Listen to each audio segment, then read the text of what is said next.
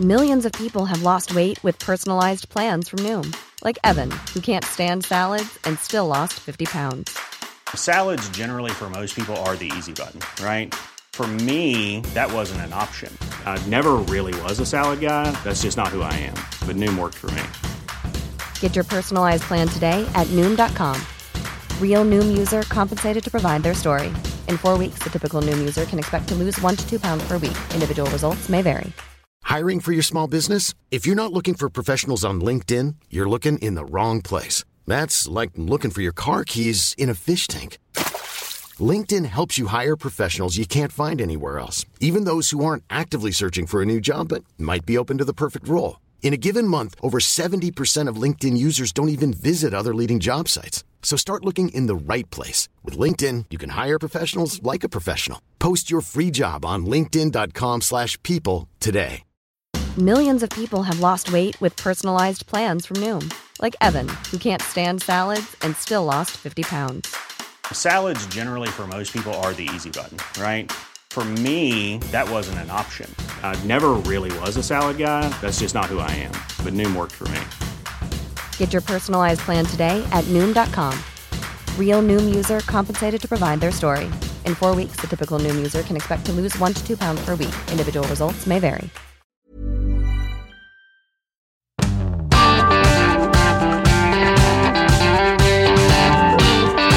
Velkommen til Omadressert. Sist uke så juksa Siv på Mozart-kuleoppgava.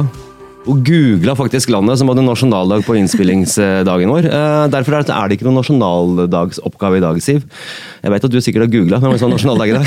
Nei, det skal ikke. Men konkurransen i dag er veldig mye morsommere, spør du meg i hvert fall. Enkelt og greit. Du får sjansen, Terje, til å svare først, ettersom en kollega Siv Sandvik da juksa sist gang. Hvem er det som har navnedag i dag? 3. november. Roy. Det er så riktig, Terje Eidsvåg! Det er Roy som har navnedag. Men det er Terje som har juksa. Nei, definitivt ikke. Men visste du at det var på R? Eller Nei, er du syk i hodet at du kan det? Jeg så på en mann som satt der, og så tenkte jeg, hvordan fungerer hjernen til en Roy Tommy? Så tenker jeg, ja, kanskje han har tenkt på seg selv. Men det var et skudd i det bildet. Ja, det var et meget godt skudd i både det ville og det blinde. Roy betyr hersker. Jeg bare nevner det. Og jeg heter da Roy. Fantastisk, altså. Terje, du er oppe i 8 Mozart-kuler. Siv, du er nede i sumpa med 5,5, hvorav en av de er juksa til seg, googlet seg til. Uansett, når har du en navnedag, Maren? Du tror jeg er sånn 29. september eller noe sånt? Nei. Det er litt usikker på, er det? 28. februar. Ja. Det var nesten. Ja, det var nesten. Uansett, for deg så er vel egentlig dagen 13. september, dagen hvor det ble klart at det ble ny regjering i landet, og en måned senere så ble jo som ventet Ola Borten Moe statsråd. Dermed så rykket du rett inn på Stortinget. Maren Grøthe, velkommen i studio. Sa jeg Maren nå? Det er egentlig Maren Grøthe, skal jeg si. Hva heter du egentlig? Jo, du kan jo si Maren Grøthe, da er jeg veldig fornøyd. Men det går fint med noe annet, men du merker litt sånn, den trønderske dialekta fyller bort litt i Oslo-bygda noen ganger på det. Ja, de sier Karen i stedet for Karen. Maren Grøthe, velkommen til Omadressert. Veldig hyggelig å ha deg her. Jo, takk for det. Og for å sette stemning her nå, så starter vi med dette her. By og sterke distrikt, så har dette vært helt sentralt for at vi har kunnet gitt gode skoletilbud til elevene våre. Fordi nærskoleprinsippet det sikrer at alle elevene har rett til en skoleplass i nærheten av der de bor, uavhengig av hvilke karakterer de hadde fra ungdomsskolen. Med et rent karakterbasert opptak, som regjeringen Solberg ønsket, så ville det kun ha vært karakterene som har avgjort hvilken skole man kom inn på. Hvor de med gode karakterer kunne ha fått velgt først, og de med litt dårligere karakterer har måttet tatt de plassene som var borte igjen, uavhengig av om den plassen var på skolen. Ja, det her er faktisk Maren Grøthe for første gang på talerstolen i Stortinget. Hadde vi hatt video her nå, så hadde vi sett et smil som hadde gått, ikke bare en gang, men dobbelt rundt. Jeg sitter her med videostreamen. Makan for å bli jente som tusla opp og står der oppe og talte. Jo, det var skikkelig stas. Du hører jo litt på stedet at jeg var litt nervøs der, altså. Det var jeg. Jo, men jeg satt og så på den, jeg var ikke i salen, jeg satt her på Adressehuset og fulgte den første, den ordentlige dagen i Stortinget. Og så kom du opp og tenkte at nå skal jeg følge med, for hun jo ikke bare fersk, men også Stortingets yngste i historien. Og du imponerte. For der har det stått mye stotrende sjeler, og dem har jeg full respekt for, de stotrende sjelene, for de ikke hvilken som helst talerstol. Men nei, jeg synes du virket trygg og god, og du hadde masse sånn snertne poenger, og i det hele tatt, det sjeldne. Det blir litt sånn uvel av å skryte så mye av en politiker, men her det på sin plass. I motsetning til Steve, da, så googler ikke jeg quizresultat, men jeg googler derimot gjestene våre. Og har du noe tall på hvor mange gang overskriften «Tidenes yngste» har vært brukt om deg i løpet av de siste ukene? Nei, det har jeg ikke, men en ting jeg sier at det har blitt brukt ganske mye, det tror jeg. Og det jo på en måte en titel som litt sånn veldig staselig å ha. Men så føler man jo litt på en etterkart at men jeg jo bare en vanlig stortingsrepresentant når det kommer til stykket, på en måte. Men det jo veldig stas, og det gir meg jo kanskje en litt sånn arena til å ta litt ekstra plass i starten, og det gir meg kanskje et rom for at folk følger med litt ekstra, da. Og det synes jeg jo en veldig sånn god mulighet for min del å løfte saker som for eksempel var viktig for ungdom i Trøndelag. Ikke sant. Altså, bare for det ikke alle da, som har fått med seg hvem som tidens yngste på Stortinget. Det da Maren Grøtte fra Høløna, 20 år, Senterparti. Yes, ja. Det stemmer. Da har vi på en måte satt deg i rette elementet, og hadde vi som sagt hatt video her, så har vi sett at du sitter med en grønn, det Senterparti-jakke, eller? Ja, det måtte stille grønndressjakken i. Ja, det måtte, ja. Du håpet på at det var video, og liksom tenkte, her skal jeg skinne. Ja, jeg må ha det hvis det skal være noen bilder. Nei da, men jeg merker det litt sånn ubevisst, men når man går i butikkene, så blir det sånn, hvis det grønt, så blir det fortere at det blir med hjem, ser jeg. Grønn fargen din? Ja, det ble plutselig det. Det rart med det. Ikke sant. Du, dette var det første innlegget ditt på Stortinget. Det handler om nærskoleprinsippet, og det jo noe som er viktig for Senterpartiet og for deg. Og du jo den altså når det en ting gjelder nærskoleprinsippet, en annen ting jo fraværsgrensa. Du kanskje den eneste som har opplevd det med fraværsgrense. Og før du får lov til å svare litt på det, fordi det koronakok igjen i Trondheim og Trøndelag og for så vidt hele Norge. Der jeg kommer fra Byåsen, så tør vi knapt gå ut, for der det jo koronainfisert person uansett hvor vi kommer hen omtrent. Det ikke så ille da, men det mye. Skoler som ikke får lov til å, eller som ikke vil ha arrangere foreldremøter og så videre. Det mye nå om dagen, og mye av det skyldes at mange som går på jobb og skole, spesielt av skole og videregående elever, fordi de må gå på skole, fordi de redd for å få fravær, fordi fraværsgrensa da på 10% fortsatt, eller ble gjeninnført der. Du rister på hodet, Maren, det ser jeg, men det en kunnskapsminister, Tonje Brenna, hun sa til oss i Adresseavisen her i forrige uke, om at vi skal prøve å endre og komme tilbake med en løsning så raskt som mulig når det gjelder dagens fraværsgrensesituasjon. Så sier at jeg har stor forståelse for at dette en vanskelig situasjon for elevene, vi jobber nå med en løsning. Det var forrige onsdag. I dagens VG, 3. november, en uke etterpå. Prøv gjett hva sier Siv. Jeg tipper at du fortsatt har veldig stor forståelse og jobber beinhardt med en løsning. Ja. Hvor vanskelig kan det være å bare si vi skroter fraværsgrensa nå, midlertidig, og så kommer vi tilbake til en eventuelt annen løsning senere. Hvor vanskelig det? Det noe du kan si med det? Nei, altså det jo et godt spørsmål egentlig, og vi har kanskje sett det siste året at på en måte, hvis det sånne beslutninger, så kan de tas raskt på en måte. Kan de ikke det? Ja, kanskje. Og så har en ting jeg lært meg faktisk da, i de 2 årene jeg har vært lokalpolitiker, og 2 år, at ting tar mer tid enn man tror. Det har jeg bare innsett først som sist, og det for oss som kanskje var litt sånn ung med litt sånn pågangsmot og sånn, så det en veldig sånn rar opplevelse da, at kan ikke vi bare gjøre det her. Men når det kommer til stykket, så har jeg også, som nettopp kom fra videregående selv da, har stor forståelse, riktig nok for at dette en håpløs situasjon. Sånn at jeg tror nok at vi mange som prøver å legge press på at her skal det komme en løsning kjapt. Så jeg følger med på Adressa og ser at Elevorganisasjonen og lærerne løfter det. Og det jo helt klart en kjempeviktig sak. Nå har det tatt en uke da, siden første ropet kom, og det var litt murring før det også. Hvor lenge kan man vente på dette her, Siv? Nei, jeg har problemer med å skjønne hvorfor akkurat det her tar tid. Altså hadde det vært en ordning, en slags kompensasjonsordning som skulle på plass, så hadde det jo tatt lengre tid for dem å forankres og liksom utredes og hele pakka. Men her har man jo allerede hatt en ordning med den forrige regjeringen, der de midlertidig satt fraværsgrensa på vent. Hvorfor ikke bare gjøre akkurat det samme grepet? Jeg skjønner ikke. Det virker jo løsningsorientert, har jo blitt et sånn moteord som brukes som mange, men hvis sånn ikke har evnen til å skjære gjennom, så får det jo liten verdi, men det spesielle med saken her, at jeg kan ikke se at det noen som har på en måte hevet stemmen mot det. Jeg opplever ikke at det er Nei, det noe motstand på elevene, lærerne, foreldrene, fastlegene, ja, sånn at jeg klarer ikke helsesekretærene. Jeg klarer ikke å se hvor Jeg håper å si Tore Sandvik, men det har han ikke gjort. Nei, det tror ikke jeg. Jeg tror det er jo kanskje et poeng, for det er jo ikke så veldig mange argumenter mot det, egentlig. Det er jo ikke det. Det er jo en grunn til at ingen har løftet stemmen mot det, det er for at det er ikke så mange argumenter mot. Kan ikke du gjøre noe med det her da? Du sitter jo på Stortinget. Ja, jeg sitter jo faktisk i utdannings- og forskningskomiteen. Ja, det gjør du også faktisk. Så jeg jobber jo litt med Tonje Brenna. Sånn at vi skal ta med meg innspill og løfte internt. Nei, det er politikersvar. Få lært seg det da. Nei da, men når det er sagt, så skal han kanskje ikke tulle, men for det er en viktig sak som angår mange elever, og vi ser jo at smittetallene i videregående og på barneskolenivå går opp, og det er jo kjempesynd. Sånn at jeg tror nok at det kommer en løsning etter hvert her. Det tror jeg. Ja, i går så holdt vi, det var ikke et pedagogisk og vakkert øyeblikk i vårt hjem i går, der vi skulle få sånn hurtigtest på 4-åringen. Og først så gjorde vi selvfølgelig det mest pedagogiske. Vi sa, vi har faktisk litt smågodt i skapet, selv om det er tirsdag. Du skal få det hvis vi får lov å stikke den pinnen her opp i nesen din, for å sjekke om du har korona. Og han har et sånn veldig rart forhold til hva korona er, men han skjønner at det er noe. Han bare, nei, men jeg har vasket fingrene. Men, ja. Bra jobba. Men, så da har han ikke korona. Men ja, så det endte med å holde den ned, altså. Og stikke den...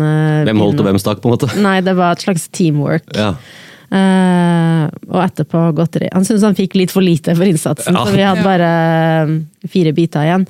Men han hadde ikke korona da. Nei, og det er jo bra da. Ja. Det er bra. Men det er jo veldig mange som gjennomgår akkurat det du forteller her nå. Det er jo omtrent jeg føler at jeg sender dem ut i en slags smittepøl. De er jo helt ubeskyttet og ja. Og så er det jo faktisk sånn at er det da en i hjemmet som har korona da? Du kan gå på jobb. Jo, men noe av problemet er at det er så mye akkurat nå. Du har influensa, du har det her RS-viruset, sånn at og folk er i karantene. Noen har korona, noen har syke barn. Så jeg opplever vel at, i hvert fall sånn på arbeidsplassen, at noe av det vi frykta skulle bli tilstandene når vi var midt oppe i det verste av koronabølgen, har slått dem. Men av ulike årsaker så er folk lost da, enten det er korona eller det er andre ting som går akkurat nå. Som gjør at situasjonen er kaotisk, og kanskje særlig for de som har små unger.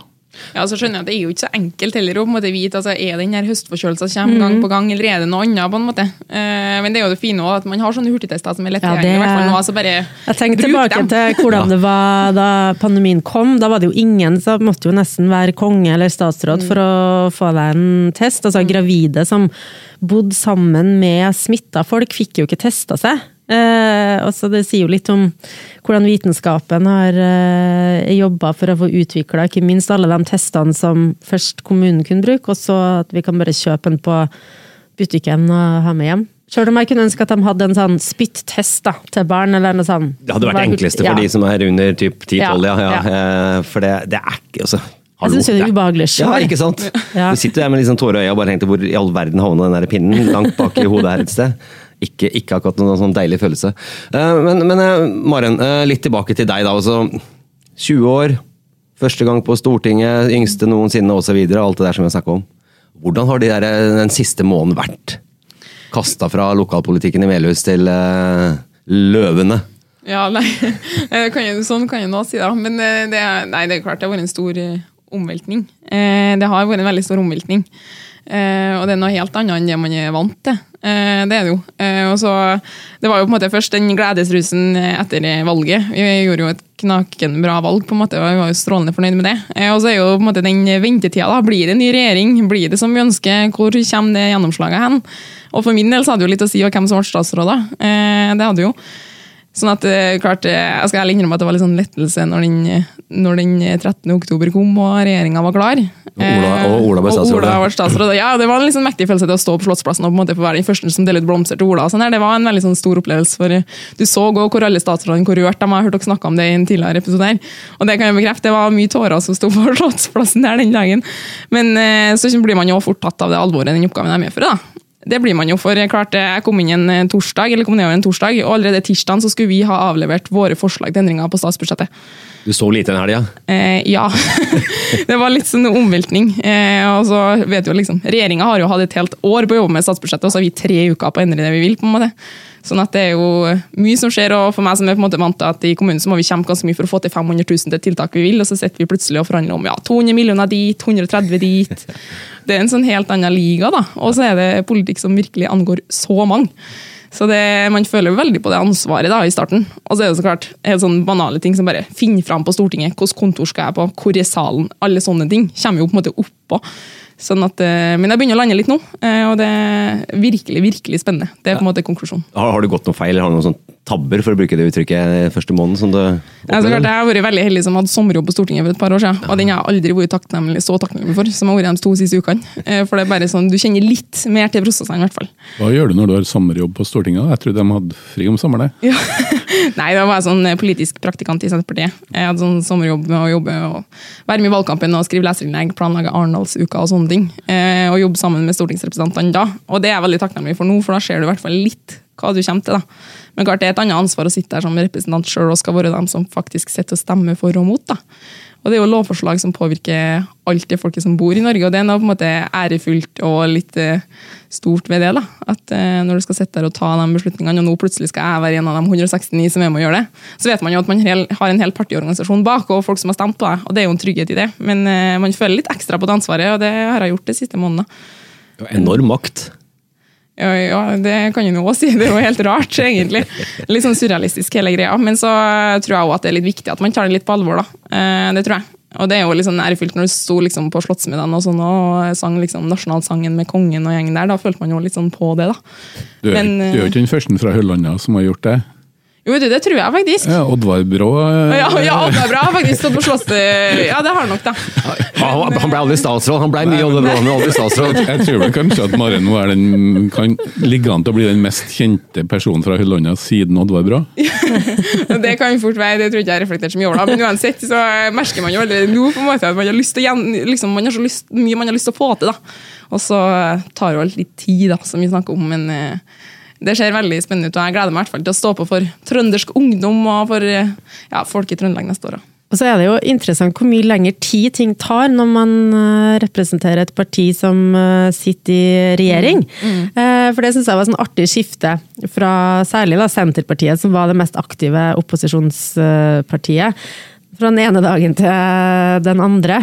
Nei, det her må vi se på, og det her må grundig utredes, og for eksempel med det som vi snakket om tidligere, og med strøm, der det var SV og Høyre som gikk sammen og sa nå skal bostøtta økes, mens Trygve Slagsvold Vedum han trengte noen uker. Det fikk han ikke, for han var til slutt presset til å stemme for forslaget fra opposisjonen. Men det er jo helt sant, og ting tar jo faktisk tid, og når du da sitter og skal effektuere ting, så ser du alle stegene som skal tas. Og så er det også interessant å se hvor fort de som da går ut av regjeringskontorene glemmer at ting tar tid. Ja. Altså, hva er det som overrasker aller mest? Oi, nei, det var et godt spørsmål. Det vet jeg, men på en måte, det overrasker meg bare sånn det at jeg åpner mailboksen min og har 20 mailer hver dag. Liksom, helt til jeg bare hver gang går fra PC-en min og kommer tilbake. Det er så på en måte mye mer henvendelser og sånn. Gjennom hele valgkampen så har jeg på en måte tatt hver eneste debatt jeg kunne ha fått.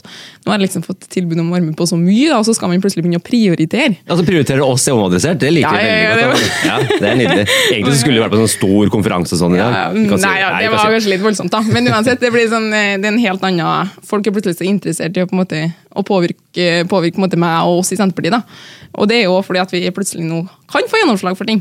Og det er jo, sånn som du sier, det er en stor omveltning fra det å sette i opposisjon til å sette i posisjon. Det tror jeg tar litt sånn tid å omstille seg på.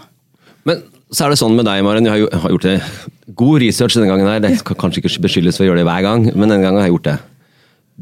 Du er den første, eller du nevnte noe om at i familien din så er det ingen som noensinne har brydd seg noe særlig om sånn politikk. Det har ikke vært noe engasjement. Nei, altså, det er jo på en måte, kanskje mange trekker fram litt sånn ungdomspolitikere på en måte, som har fått inn med morsmjølka da. Og jeg er jo kanskje egentlig helt det motsatte. Vi har aldri diskutert politikk rundt middagsbordet før jeg har vært aktiv på en måte. Jeg har ingen i familien min som har vært aktiv før.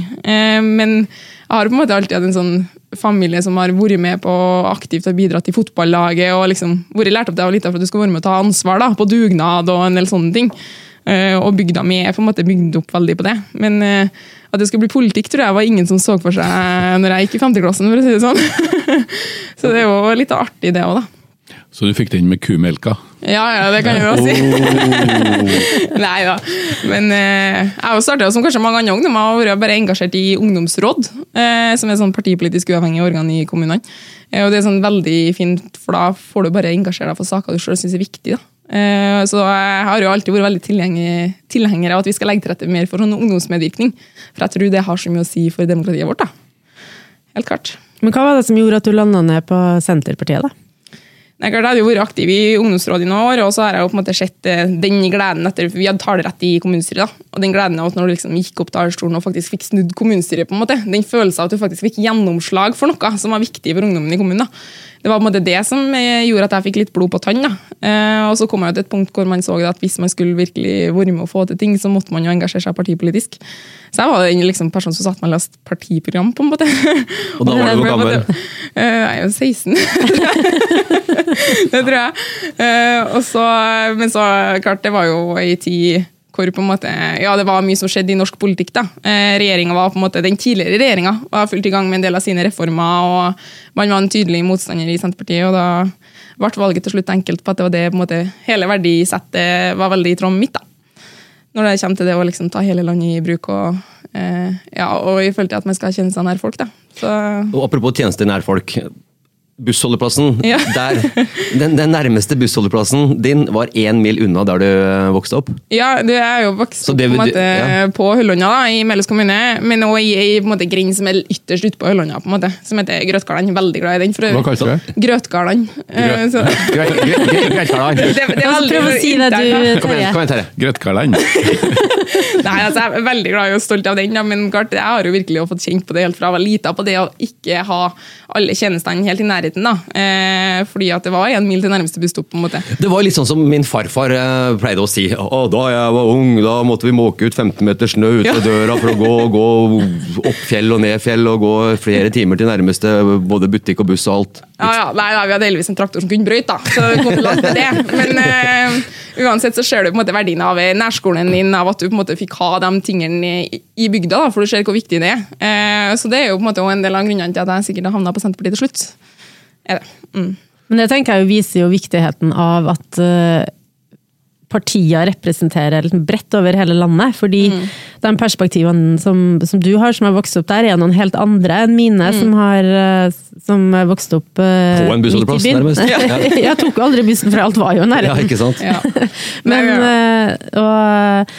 for jeg synes jo det der høres, jeg husker jeg hadde en studievenninne som hadde vokst opp ganske likt som deg, og hun syntes det var så skummelt når hun flyttet til Oslo og høre alle lydene på netteren, altså i blokka der hun bodde, og for meg så var det helt motsatt, altså tanken på liksom, å være alene i en enebolig, langt ute i en plass der du ikke var noe hørt trafikk. Grøtgarden. Ja, for meg hadde det hadde vært, jeg får helt sånn, det synes jeg er så skummelt, fordi liksom, no one will hear you scream, tenker jeg. Jeg liker jo da å kunne bo i en by der naboene hører når det kommer en øksemorder. Jeg bor så langt unna at øksemorderen aldri kommer til å komme. Det er jo det som er greia. På film så kommer den ofte. Da har ikke skjedd mange norske skrekkfilmer. Nei, jeg er ikke noe glad i skrekkfilmer for øvrig, så det kan jo godt være. Han Eidsvåg anbefalte Halloween her forrige uke, så det er noe lignende der da. Det er noe lignende, ja. Nei da, men det er jo på en måte, jeg merker jo litt når jeg bor i Oslo og sånn, og det er jo på en måte kjekt, og man blir jo fort vant til at den bussen går hvert tiende minutt, på en måte. Men jeg husker det, og den sommeren jeg hadde sommerrom i Oslo da, så det beste jeg visste var når jeg på en måte endelig kom hjem, kunne sette meg på verandaen, og bare, det var stilt. Og det er noe fint med det da. Det er det. Ja, som du sier, det her er jo Norge da, i et sånn man kan komme fra hvor som helst og faktisk ha makt gjennom å representere et parti på Stortinget. Ja, jeg tror jo det er det som er så sunt, og det kan man ta opp i forhold til alder også, da. Det at jeg er såpass ung, på en måte. Jeg tror jo at vi trenger alt, på en måte. At vi trenger både dem som er unge og gamle, dem som har jobbet i industrien, og vi trenger dem som er ingeniører, og vi trenger også dem som har bodd i byen, og dem som har bodd i bygda, for jeg tror jo på en måte det er mangfoldet av meninger som skaper god politikk, og så må vi tørre å høre på de andre perspektivene da. Jeg som er vokst opp på bygda forstår kanskje ikke det samme utfordringene som byene har, men da må jeg tørre å lytte på dere som er fra byen da. Og så må vi kanskje også forvente respekten andre veien da. Og det gjelder også i forhold til alder, tenker jeg, for klart. Det er jo mange som også spør sånn, ja, du møter jo en du har ikke noe livserfaring og alt sånne ting. Men jeg har en annen livserfaring enn den som 60 år har. Og så tror jeg det beste er om vi greier å utnytte det beste fra begge delene. Ikke sant? Og vi skal akkurat til dem som litt eldre enn deg, ikke bare litt, men veldig mye eldre enn deg. Martin Kolberg. Han er i nyhetene, som jeg pleier å si. Ja. Han er i nyhetene. Han har skrevet bok sammen med Hege Ulstein, som er kommentator i Dagsavisen. Og han har jo en del av meg har tenkt at han har vært på Stortinget for alltid, men det har han jo ikke. Han har vært siden 2009, bare.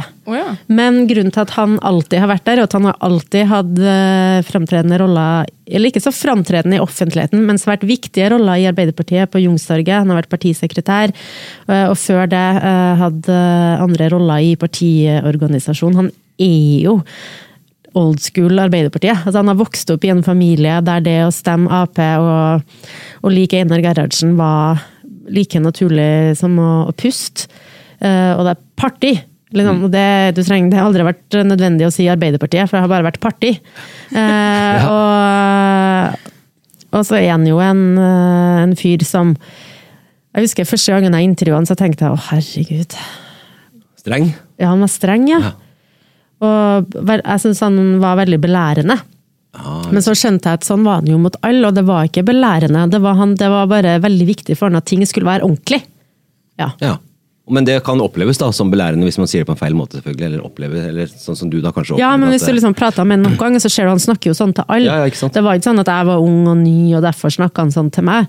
Jeg tror han leksa opp absolutt alle, hvis han sa noe som var litt ukorrekt. Så han har vel gått litt fra å være, hva skal jeg si, selve bildet på uttrykket grå eminense til å bli en slags kulthelt. Også for yngre folk igjennom nettopp at han har vært fremstått som bilde på den gamle, det gamle, og noen vil sikkert også si gode gamle Arbeiderpartipolitikeren, som ikke fremstår som en sånn karrierist, eller broiler var jo et begrep som dukket opp på 80-tallet om politikere som ikke hadde noe særlig annen erfaring, mens han fremstår jo som, det er interessant å se hvordan bildet av Håkon Lie, Martin Kolberg har endret seg også fra hvert fall de første gangene jeg så han da, som en sånn veskebærer og en bakspiller, til å bli nesten en slags kulthelt, vil jeg si. Og det ble jo veldig kulthelt etter at han var med i Nytt på Nytt sammen med Arne Strand, og jeg lette i går etter å finne det klippet, men det er ikke noen plass å finne. Og flire mye på TV, det kan jo en Trygve Slagsvold Veum godt inn, at han så på den sendingen han også, fordi at det er klart at det gjør at, og særlig folk du ikke forventer på en måte skal... Ja, for jeg tenkte jo sånn, Martin Kolberg i Nytt på Nytt har ikke gjort noe research, men så var han jo altså når du ser på en måte at nå kaller jeg nerd med all respekt, når du ser at nerder føler at de er litt rampete, det er veldig artig å se. Det er litt sånn søtt. Og der satt jeg meg og fortalte en eller annen historie om Gro Harlem Brundtland, om at hun trengte en lege, og så fant de bare en dyrlege. Og det synes Arne Strand, da, som også er i Dagsavisen, men hadde jobbet sammen med Martin Kolberg politisk, det synes de var så festlig at de liksom røpte den historien, at de fikk fullstendig sånn skolegutt-latterkrampe. De klarte ikke å slutte, og det var sånn TV-øyeblikk. Ja, det var det, og det er ja, som du sier, nå sier vi noe vi ikke lovte ikke skulle si til noen. Ja. Det var litt sånn. Men apropos TV-stjerne, Maren, du blir også TV-stjerne.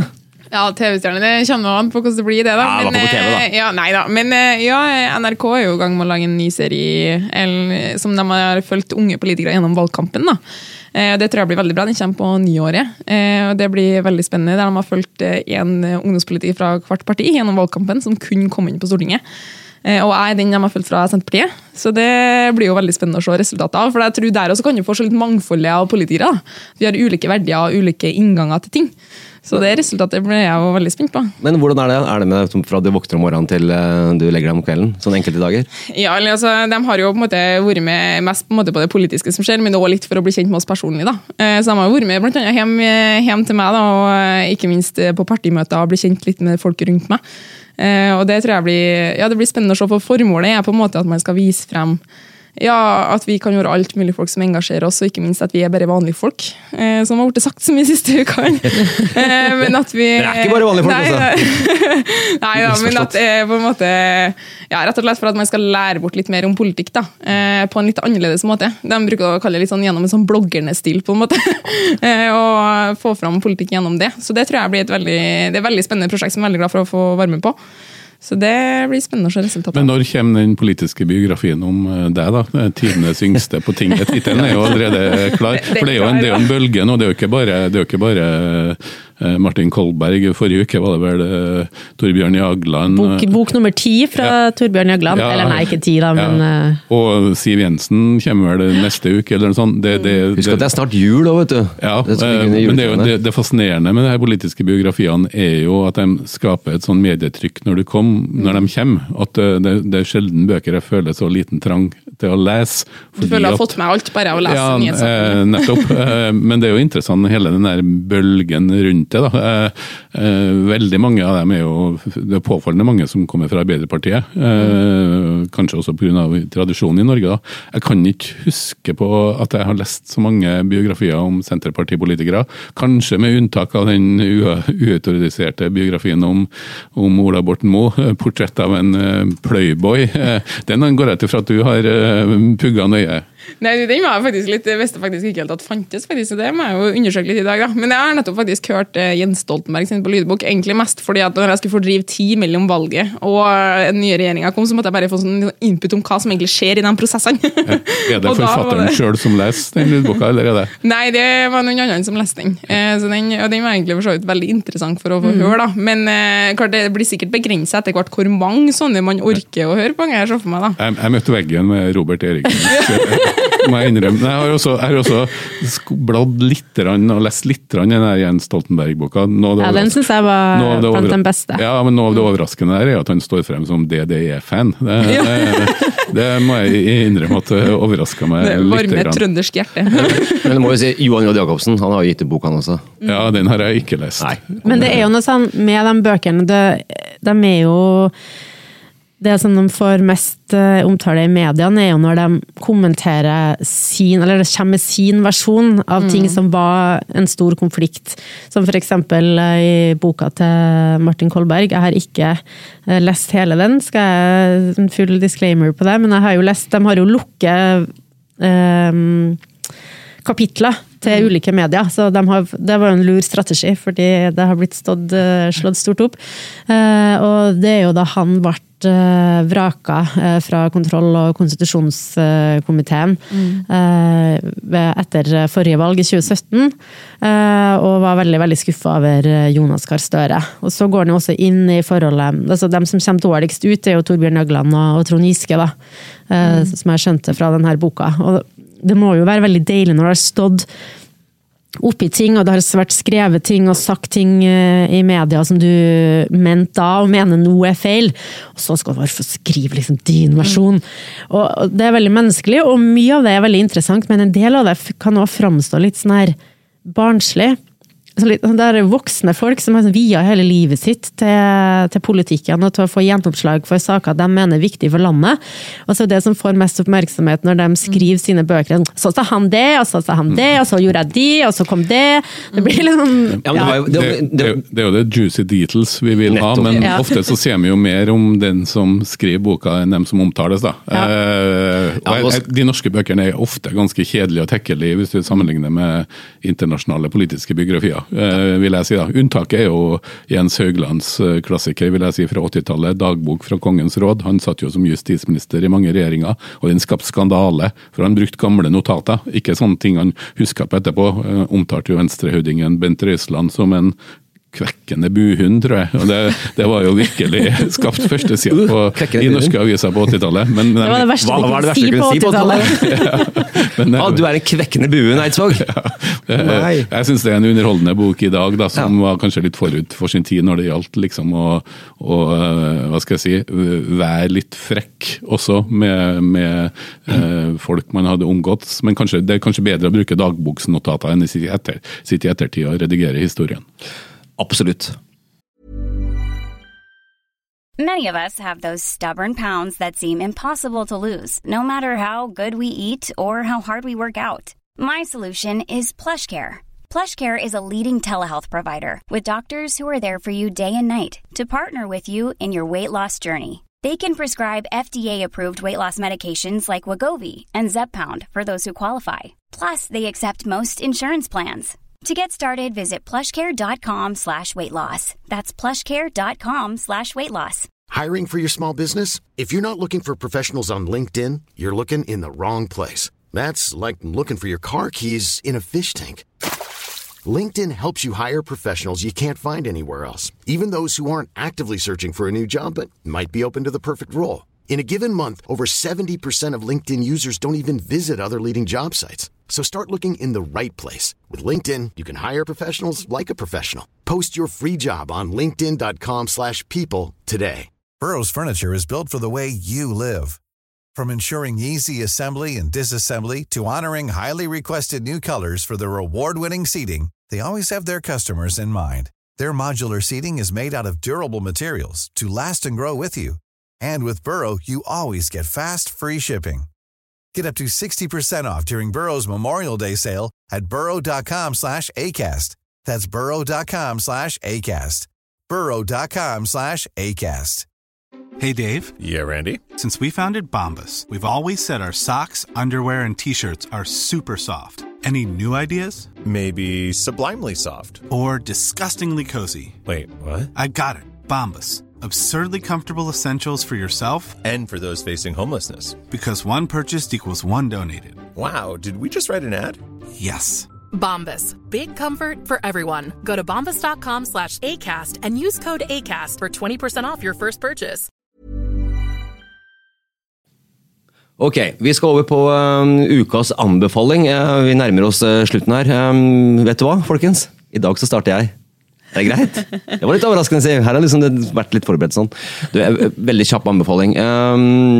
6. november på lørdag så er det den store kinodagen. Og det er en sånn stor festdag på kino. Og nå kan vi på en måte treffes igjen på kino og sånne ting, gjenåpning og så videre. Eller med munnbind, kanskje. Ja, med munnbind. Fader, dette ble det vanskelig her nå. Ja, uansett. Det er i hvert fall gå på kino. Det er halv pris på alle kinoforestillinger, på alle filmer. Det er utkledning, Eidsvåg. Jeg vet at du kommer til å ha på deg, vi snakket om det forrige uke, Halloween-maska di. Det er gøy for både små og store da. Da er det jo halv pris på alt av filmer som har kommet, og det er masse gode filmer som har kommet, og som er på vei, som kanskje du skal si litt om senere. Så det anbefaler jeg. Store kinodagen på lørdag. Ja, yes. Sif, vær så god. Takk. Det var hyggelig. Jeg skal anbefale en bok som ikke er ny, men den kom for noen år siden. Den er av den nederlandske journalisten, og nå skal jeg prøve meg på nederlandsk uttale, så bear with me. Gert Mak. Han har jo tidligere skrevet en bok om Europa, og nå, den her oppfølgeren da, som heter Store forventninger, på sporet av den europeiske drømmen fra 2000 til 2020. Og særlig for meg, jeg var jo da russ det året du ble født da, Maren. Ja, sant. Ja, herregud, jeg tør ikke tenke på hva jeg var. Men ok. Ja. Så er det utrolig interessant å bli påminnet om de store omveltningene som har vært i Europa i mitt voksenliv. Og den starter jo i Kirkenes, på grensa til Russland. Og det som er så bra, men den skjer jo på storpolitikk, ikke sant? Innføring av euroen, hvordan terrorangrepet i USA påvirker Europa og hele verden, etterdønningene av krigen på Balkan, alt vever sammen gjennom historien til vanlige folk.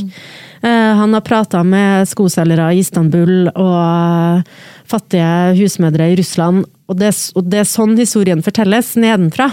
Og så er den utrolig godt skrevet. Og for alle som er interessert i Jeg er jo en som har lest mye mer om amerikansk politikk enn europeisk politikk og historie. Og det har vært en sånn dårlig samvittighet jeg har hatt lenge om at jeg må lese meg på hva som har skjedd, hva som rører seg i Europa. Den er rett og slett utrolig interessant. Anbefales. Ja. Store forventninger. Forfatter var?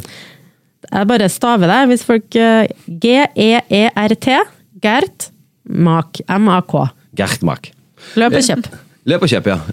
Maren, veldig spent på anbefalingen fra tidenes yngste på Stortinget. Ja, du, jeg har jo suttet og tenkt en del nå, og så har men jeg har ikke greid å bestemme meg mellom to, så jeg skal være litt snar. Men det første jo, for det mange som, og på en måte vi har snakket litt om det tidligere, mange som ikke forstår helt inngangen til Senterpartiet en del ting, og da anbefaler jeg å se inn Brølet fra bygda på NRK, for den illustrerer en del av de problemstillingene som vi har løftet siste året veldig godt, og hvorfor de viktige for folk. Så den synes jeg veldig, veldig god. Men så har jeg jo en serie fra Viaplay faktisk, som har kommet den siste uka, som heter Furia, som kom den siste måneden. Den sluka jeg i hvert fall på en uke for et par uker siden her. Og den handler jo om høyreekstremisme og radikalisering. Den er jo spilt inn i Norge rundt Åndalsnes med en fiktiv bygd som heter Vestvik. Da. Så det er jo en norsk serie med norske gode skuespillere som rett og slett handler om en del problemstillinger som vi også ser kanskje i etterkant av 22. juli og en del sånne ting. Da. Og knyttet til høyreekstremisme. Så jeg synes den var veldig god. Og den problematiserer en del viktige ting som vi alle sammen bør ha med oss. Så den anbefales virkelig å se. Strålende anbefalinger. Du har kanskje sett Furia også, Terje? Jeg har sett den nå. Den er jo både by og land. Den avslutter jo i en av mine favorittbyer, Berlin. Ja. Og så har jo faktisk hun som skrev biografien om Martin Kolberg vært en av manusforfatterne, så det her henger jo litt sammen. Mange finner jo... Men Martin Kolberg er ikke med. Martin Kolberg er ikke med. Det er gode for å se han. Ja. Det er en grå tysker der som kanskje kunne vært spilt av Martin Kolberg, egentlig. Men, si sånn Martin Kolberg. Han er jo... Men kinodagen gjør jo at folk finner frem til kino selv, men hvis noen vil se, det går veldig mye bra på kino nå, men hvis noen vil se en bra film om en kvinnelig seriemorder som har sex med en bil, så den hørtes ut så veldig spennende ut. Den omdiskuterte Cannes-vinneren Titane, men jeg vil heller anbefale i tillegg en podcast, for en gangs skyld, for første gang i min karriere her på Omadressert, og det er en podcast som handler delvis om bygda og om vanlige folk også. Det er podcasten Balladen om Håkon Banken, som endelig skal ut i Solør med Førsjøen har laget. Og Håkon Banken er jo en elsker av countrymusikk, så jeg har faktisk hatt et par plater av Håkon Banken. Han har solgt oppunder 1 million, tror jeg, i Norge.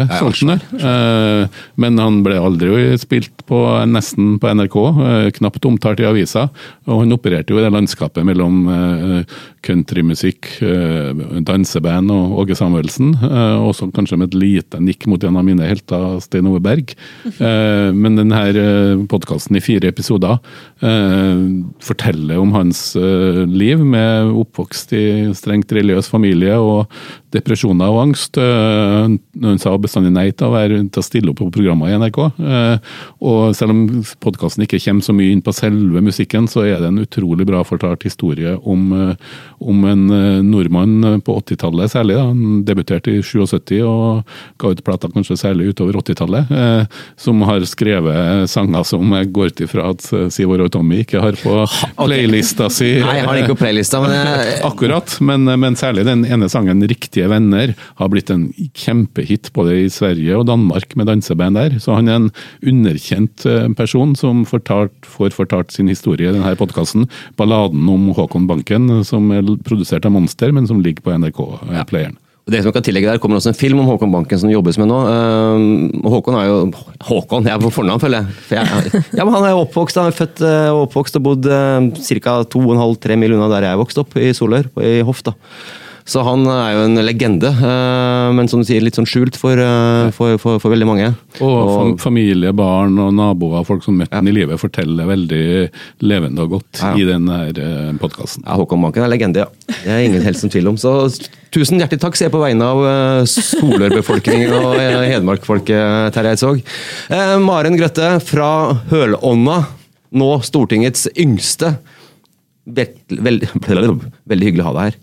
Tusen takk for at du kom, det var veldig trivelig å få stikke innom litt og være litt i Trøndelag her også. Jeg har på følelsen at det ikke er siste gang vi kommer til å ha deg i studio her. Du er 20 år nå, du har jo fått en 50 år-ish igjen på Stortinget. Ola brukte å tulle med det gjennom valgkampen, at jeg kunne være den som var settende liksom, av yngst, men jeg hadde også muligheten da, til å være den som satt lengst. Drev og tullet meg gjennom valgkampen. Ja, da er det mulig ikke jeg sitter her. Nei, ja, det var jo litt sånn digresjon da. Det var. Uansett, veldig hyggelig. Politisk redaktør Siv Sandvik. Fortsett ferien din, nyt livet. Veldig hyggelig å ha deg på besøk også. Sånn svipptur innom. Terje Eidsvåg, god tur til Kristiansand. Så snakkes vi neste uke, alle, i hvert fall vi 3. Hei, hei.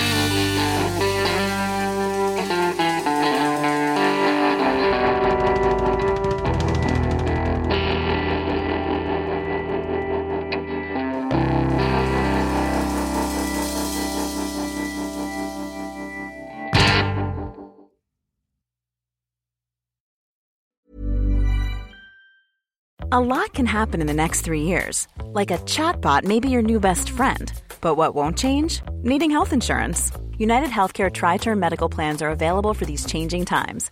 Underwritten by Golden Rule Insurance Company, they offer budget-friendly, flexible coverage for people who are in between jobs or missed open enrollment. The plans last nearly 3 years in some states, with access to a nationwide network of doctors and hospitals. So for whatever tomorrow brings, United Healthcare Tri-Term Medical Plans may be for you. Learn more at uh1.com. Hi, I'm Daniel, founder of Pretty Litter. Cats and cat owners deserve better than any old-fashioned litter. That's why I teamed up with scientists and veterinarians to create Pretty Litter. Its innovative crystal formula has superior odor control and weighs up to 80% less than clay litter. Pretty Litter even monitors health by changing colors to help detect early signs of potential illness. It's the world's smartest kitty litter. Go to prettylitter.com and use code ACAST for 20% off your first order and a free cat toy. Terms and conditions apply. See site for details. Planning for your next trip? Elevate your travel style with Quince. Quince has all the jet-setting essentials you'll want for your next getaway, like European linen, premium luggage options, buttery soft Italian leather bags, and so much more. And is all priced at 50 to 80% less than similar brands. Plus, Quince only works with factories that use safe and ethical manufacturing practices. Pack your bags with high-quality essentials you'll be wearing for vacations to come with Quince. Go to quince.com/pack for free shipping and 365-day returns.